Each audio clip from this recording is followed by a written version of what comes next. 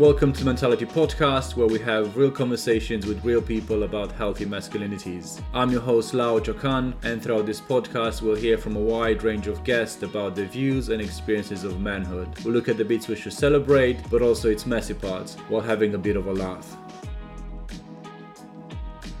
Hello everyone, and welcome back to Mentality Podcast. I hope you're keeping well wherever you're listening from. And the reason I say wherever you're listening from, because I want to give a massive thank you and shout out to all our listeners across the globe, from here in the UK to people across the pond in the US, and also places like China, Romania, France, Germany, Denmark, Croatia, you name it. Thank you for listening and engaging with the podcast. And if you're new to it, don't forget to subscribe, comment, or like on whatever platform you're listening from. And I have a bit of exciting news that I want to share with you about the podcast. From next month, I'm going to introduce a new type of episodes on top of the current ones.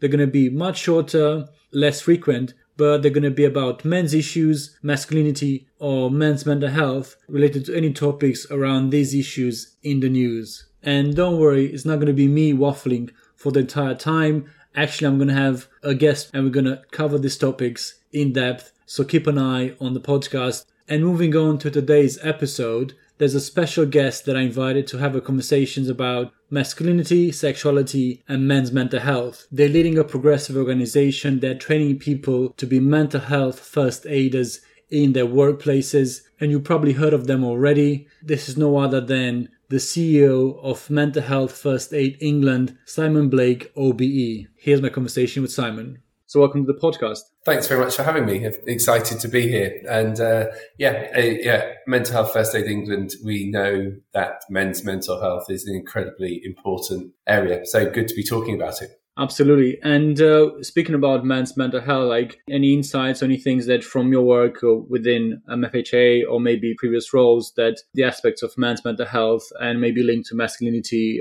pop up? I mean, the thing which we know, of course, is that gender stereotypes, so what men are supposed to be like, often prevent them from talking, can mean that they don't seek help, can mean that they're supposed to be physically and mentally strong and independent. And of course, most of us don't live up to that. We are all vulnerable at times, and we all need help at times, and we're interdependent.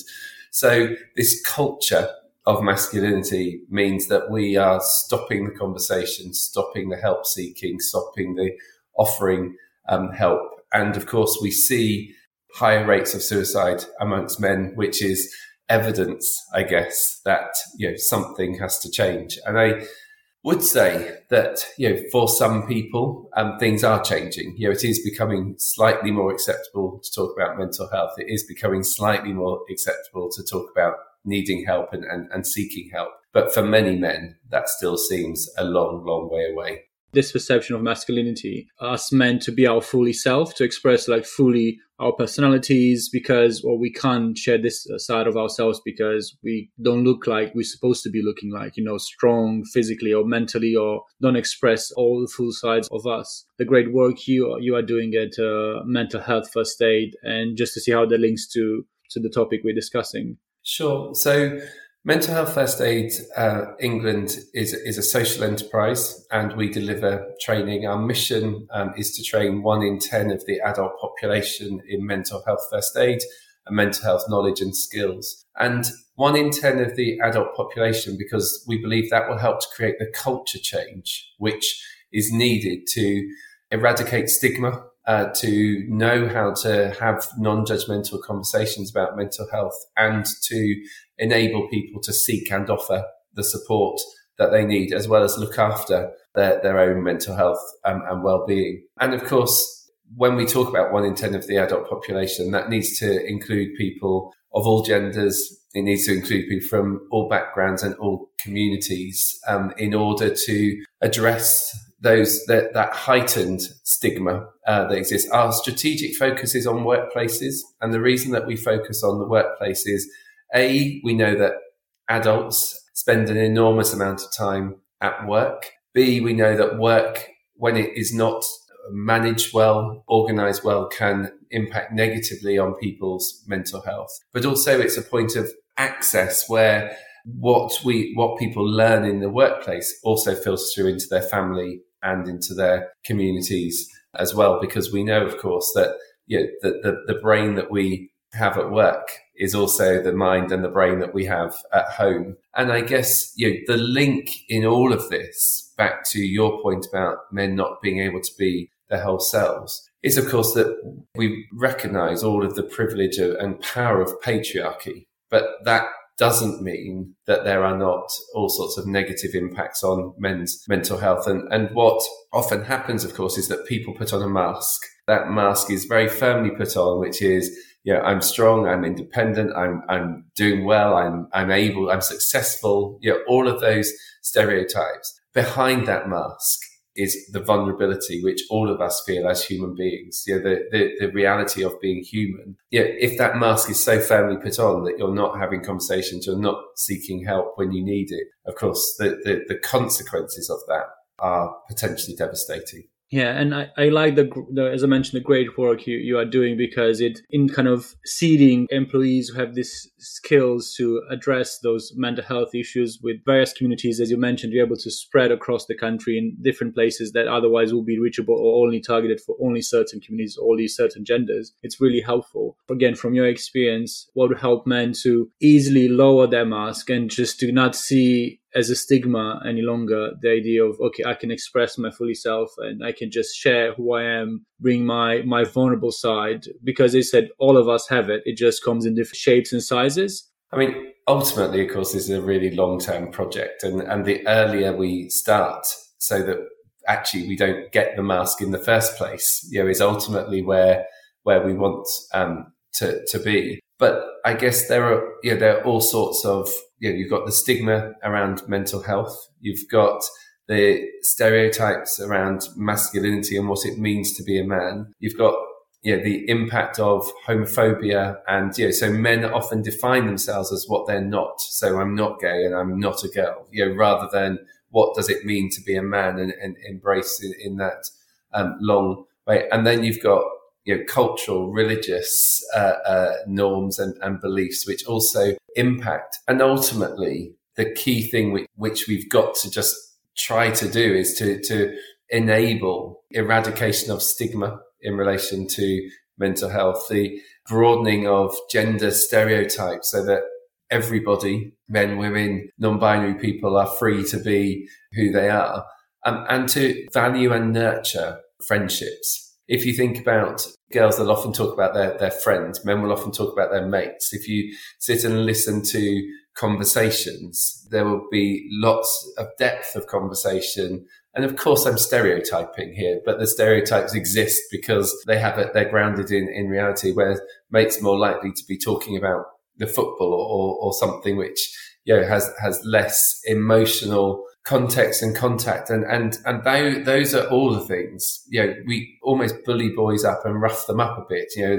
Boys don't cry, it doesn't hurt, stand up, get on, and then criticize them when they behave in particular ways, and that comes from the media, it comes from social media, it comes from our families, it comes from our communities, and it's almost just like air conditioning. It's on, and we're feeling the aircon, and it's only when it's turned off that you go, oh, okay, what's that mean? And I've got friends who a long time ago were, their child wanted to take a particular toy, a boy wanted to take a particular toy into school. They wanted their boy to be able to take it into school because they saw no problem or challenge with it. It was what would have been traditionally a girl's toy.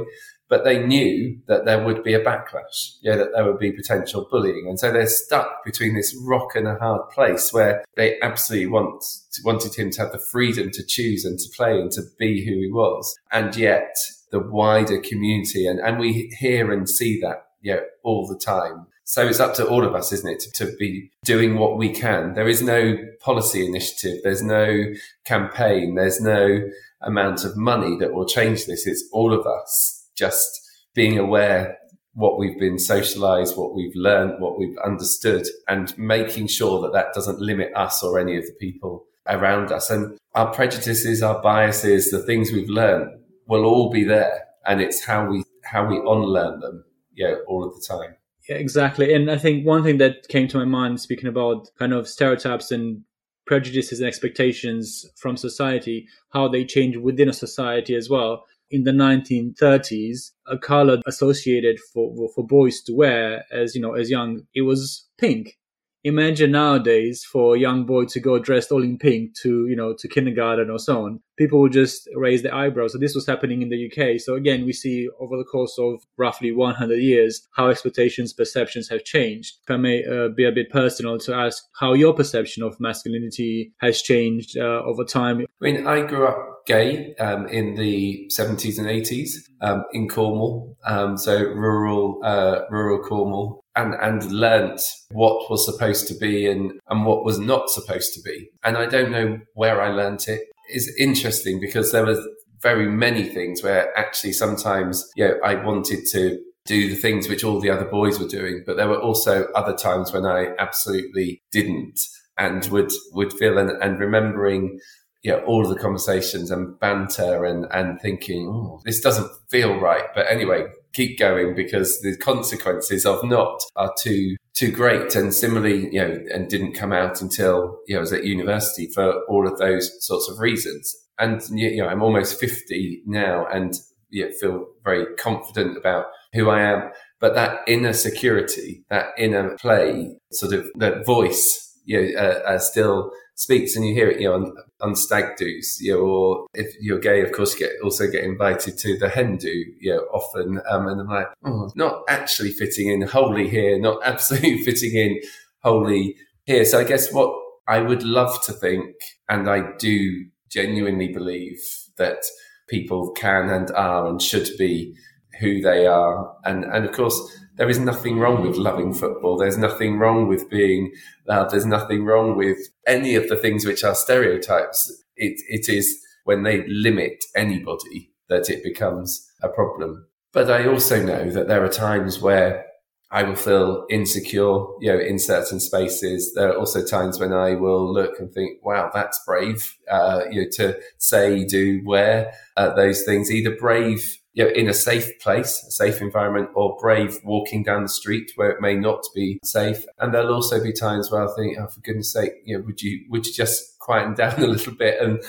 create space for others. So I think our experience of living enables us to realize that life is not black and white, but that doesn't mean that all of the things which you have learnt don't influence what you think and feel at particular moments in time, if that makes sense. Absolutely. First of all, thank you for being open and vulnerable and upfront in terms of your journey. But I can imagine while you were growing up, there were certain challenges and expectations of men, as you said, to be a certain way. And also recognize within myself that we negotiate gender, as you mentioned, like, oh, I should be more like this or more like that. And I feel that within myself as well, when I'm out with my friends or just by myself, it's, oh, this is more masculine, I should do this. It's that kind of voice. It's always in the back of our head, and it's important to acknowledge it. And that's why I think where trying to educate myself as a man, that how I should be more as a wholesome, grounded man, and then just following the instinct or the crowds or whatever label one might want to use. Yeah, and it's the following your heart, isn't it? And feeling comfortable and confident following your heart, and even hearing what your heart is saying. And I think that's the risk that we face, is that some people, sometimes the outside noises, drown out the inside noises, and that dissonance then between how people feel and how they're expected to behave can cause real problems.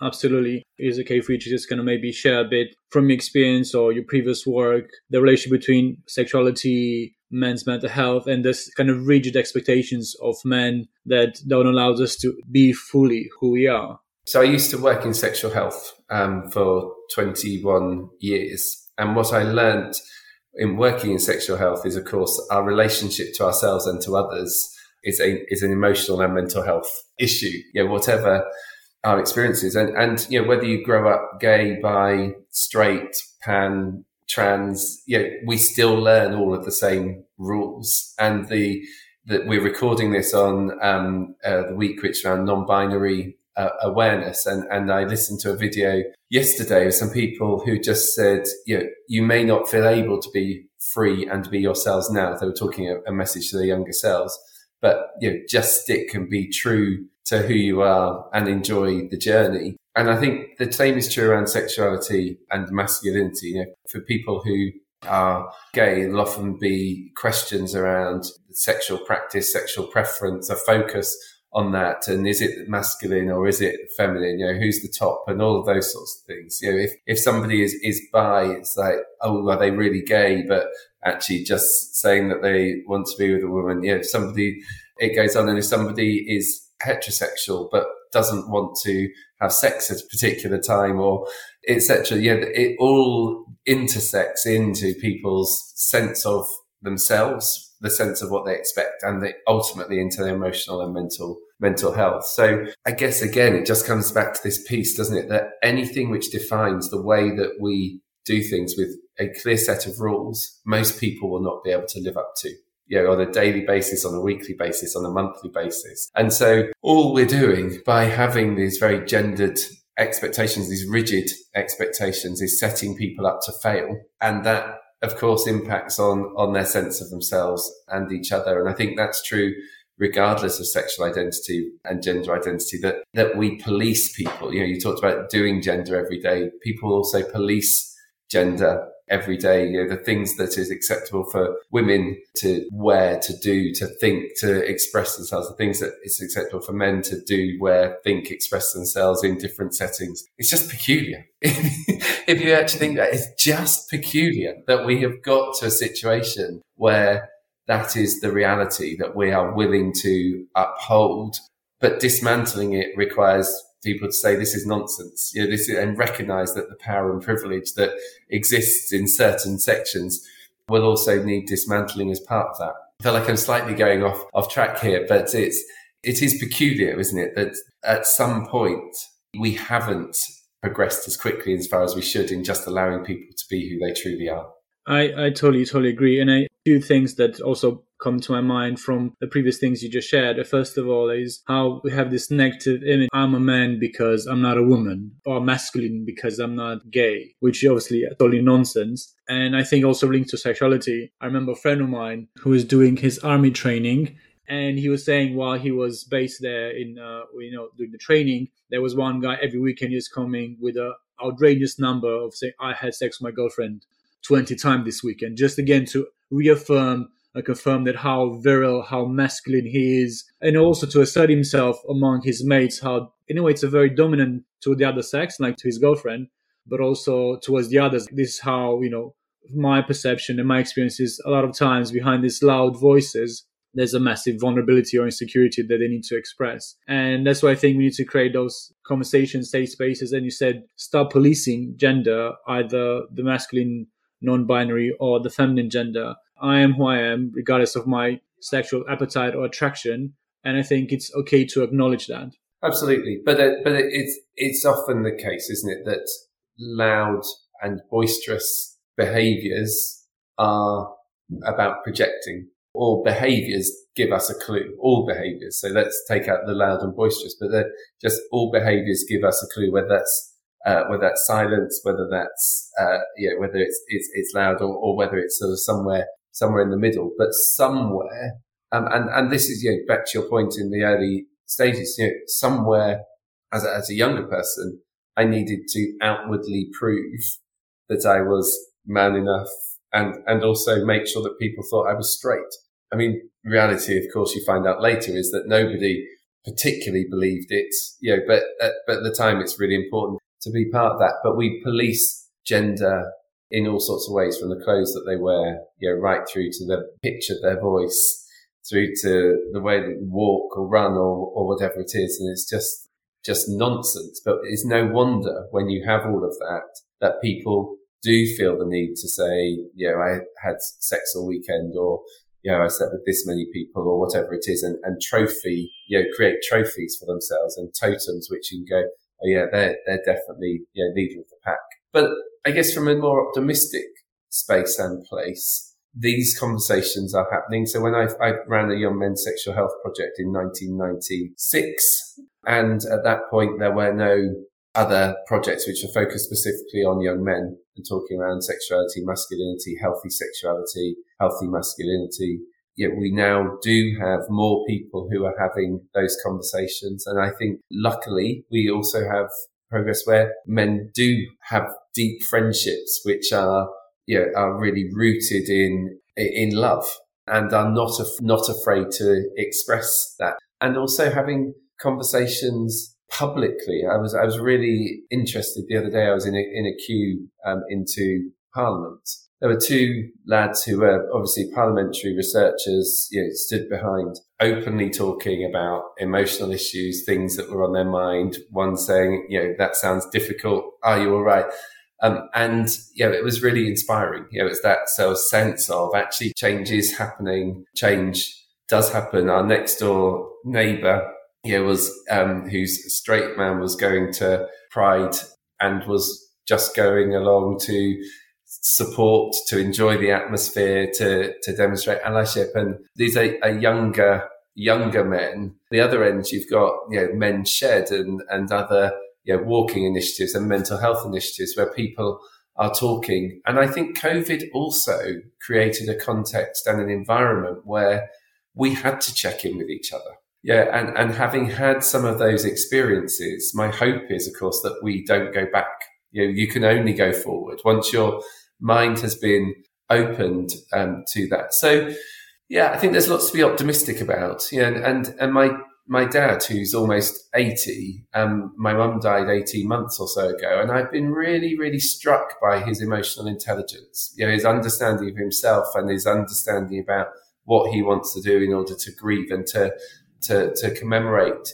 And I don't know that I'd seen that side of him before. And of course, he hasn't just learnt it, age 78. It's been there. But the change and the shift, in his reality has meant that, he's expressed and verbalizing at least things in a different way. So yes, there's a long way to go, and all the stereotypes exist.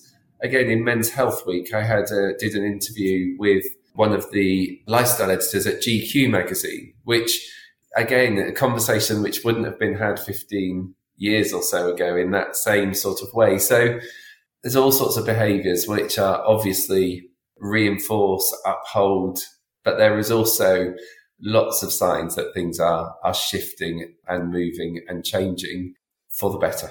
Absolutely spot on. And first of all, sorry to hear about your mum. It's never pleasant. But I think, as you said, there are a lot of things that need to still to be changed, but also there are signs of improvement. And I remember last October, I fortunately had a minor accident to my bike. And the first thing that I've done is I've managed to get home safe, but I first said, let me take my bike to the workshop because I had to do some checkups and repairing. So I went there straight to the workshop. And, after I told the guy what happened with the bikes, first thing he asked me, but are you okay? And it struck me because the whole time that, I'm cycling back to London, I never asked myself, am I emotionally okay? Because I was a bit shaken by the accident. It wasn't anything major, but it didn't occur to me to ask myself if I'm okay. I was wondering if my bike is okay, but didn't ask myself emotionally if I'm okay. It didn't necessarily imply emotionally if I'm okay, but this is what I've kind of got. And that for me was a lesson to take with me when I see something happening, to ask them, are you okay? And actually meant it. Unfortunately, sometimes it's not well received, but sometimes it's well received. So it's great to see the times where people embrace that. There's a shift in our culture, but there's some work to be done, and hopefully we go from strength to strength and we don't reverse, as I've seen, for example, with Roe and Wade, things have happened in the US, because it's quite sad. Yeah, unfortunately, rights are never something you can take for granted. If you look at something like abortion rights, at our current Conservative leadership candidates, there's a lot of abstentions in voting and some very active voting for the deterioration of women's rights. So there's always important to be vigilant, and similarly, many of them around LGBT rights and others. The voting record hasn't been great. Scary actually sometimes how power shifts can mean. When you were just talking about you hadn't asked yourself how to whether you felt okay. I think this is a really powerful shift which we need to see within society. We have a tool at MHFA England which is called My Whole Self MOT, which is a series of questions which you ask yourself. And I will wholly admit, when I first started working in mental health and I saw those questions, I was like, why would you ask yourself those questions each day? But of course, don't actually ask myself how my back is or how my hips is, but I just know because I can feel pain because I'm attuned to that. But what I realized over the last 3 or 4 years is that actually I can also become attuned to how my brain is, how my mind is, and by asking some questions which can help me to make sure that I don't get to the point of crisis or distress, because I can recognize some of those warning signs. So we could perhaps put in the notes a link to that tool, but I would really encourage people to think about, how am I feeling? What am I thinking? How was my sleep? And of course, there's also, if we ask ourselves those things, we become much more attuned and we're much more likely to have those conversations, as well. So it's all part of that culture change which is needed. Very, very happy to put the link in the caption of this episode. I like to it's very similar to what you say, but like emotional hygiene, to kind of make sure that we have a routinely time when we respect ourselves and look after emotions, or maybe reflect, I think that reaction, I don't think was that right. What can I improve? How can I do it better? Why did I respond this way? And so on. And I think going back to my accident, I realized I wanted to make sure that if my body's okay, my bike is okay, but not my emotions or my inside was okay. Again, because I was so used maybe to disregard that part of myself, that I didn't engage with it in that moment. It's interesting, isn't it, how so didn't think about it in that moment. And I guess there's perhaps a lesson for all of us there, that sometimes there are things that either our body does to help protect us, our mind does to help protect us in that moment. You needed to continue to cycle. And would it have been beneficial to check in with yourself first, or was your brain going, actually, I need to get somewhere? But also that sometimes we may want to change our behaviors, or we may want to do things, but it may not feel like it is the time or the place, or we believe that it will be difficult. That doesn't mean that just because we change something once or get it right once, that we won't, go backwards, or, sometimes wanting to be, really, really positive and about broadening masculinity, making sure, challenging misogyny and all sorts of things. But don't always get it right. Don't always get it right for myself, and don't always get it right for others. And it's making sure that we recognize that these expectations are so deeply ingrained that it will be an ongoing process. A cha-cha, 2 steps forward, 1 step back as we go through. But the benefits, and this is one of the things when I worked with young men 20 odd years or so ago, the benefit of feeling like you can truly be who you are at the same time as not hurting other people and impacting negatively on other people through prejudice or violence or pressure is really great on an individual basis. And they those young men could really feel that. And I think, I certainly, as I got older and more confident, recognize the benefits of more freedom. But there will also be times where old behaviors will just automatically respond with behaviors which are learned, and that's just part of the process.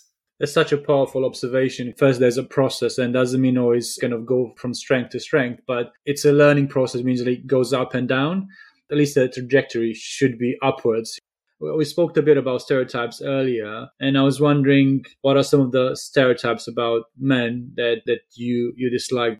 I guess probably the stereotype which I think is most untrue is that men don't talk. I think men do talk if the environment, the relationships is right. So I recognize the stereotype, and recognize why it's there. But I also believe it does a disservice. It perpetuates the myth. So for me, that is one where there may be a lot of men who don't feel able to talk, don't want to talk, can't talk. But there are a whole lot of men who are also wanting to, trying to, and challenging stereotypes and challenging social norms. And it's that bigging up what men can do and are doing and is possible to create change, which is positive, which I think is important, which is why that stereotype is a challenge for me.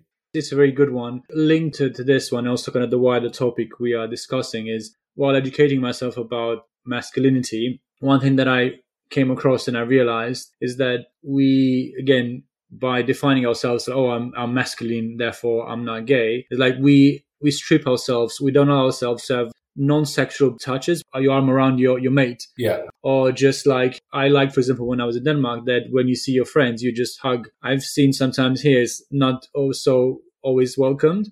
Yeah. And so I think that doesn't allow ourselves to fully express ourselves. Or when we go through a hard time, maybe just you want to, just like you say to your friend, like, hey, it's okay. I would just want to give you a hug just to kind of to reassure you and to be there for you. But we're afraid to do that at times because we don't want to be perceived as, unfortunately, as being we attracted to this person, or there's a sexual. Kids do that, boys do that very naturally because they haven't yet learned or has been ingrained into them, like, you shouldn't be doing that, or that means this, or that means that. They just follow their healthy instinct as young boys. Absolutely. And again, it's one of those, isn't it, where you actually see it happening more, but is limited, and there used to be the only time that you see is people on the football pitch, would be hugging, or people who are very drunk, who are hugging, but actually, that, I guess I would say, has shifted and changed, over time. But there is still plenty of people who don't feel able to, for sure. The observation about the football pitch, it feels like that's the safe, holy space where most men feel free to express emotions in different ways or affection to their mates as well. Interesting observation and context as well. Yeah, absolutely. As we draw close to our chat, there's one thing that I like to get from your perspective. What would be some of the traits you associate with, healthy masculinities, and what you've seen so far is going well, or maybe you would like to see happening in the future?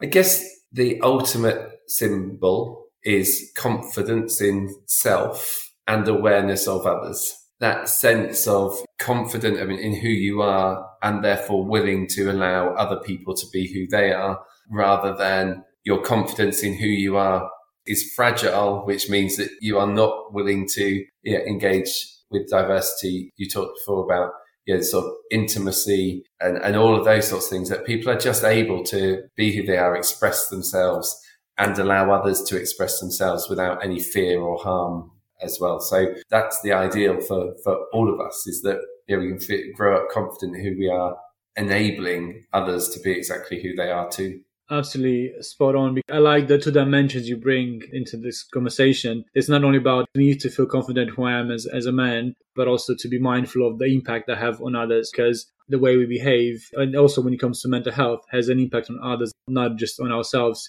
So it's important to have those dimensions when we do the work we are doing. Absolutely, totally agree with it. Well, thank you very much, Simon. It was really great to have you. Thank you for a brave and bold conversation and sharing your experience about masculinity, men's mental health, sexuality, and so on. It's absolutely lovely to just have a chat with you. Thanks very much for inviting me. It's been great talking to you, and thanks for doing the podcast. It's important that these conversations happen. The world changes by conversations, one conversation at a time. So as you said, men actually are talking, eh? Yeah, absolutely. Thank you for listening to the Mentality Podcast, and a quick heads up that the next episode is going to be about mentoring, where my guest Claude Murray, who's an expert on mentoring, especially mentoring young boys, we're going to cover this topic. And until next time, take care guys, and keep listening to Mentality Podcast.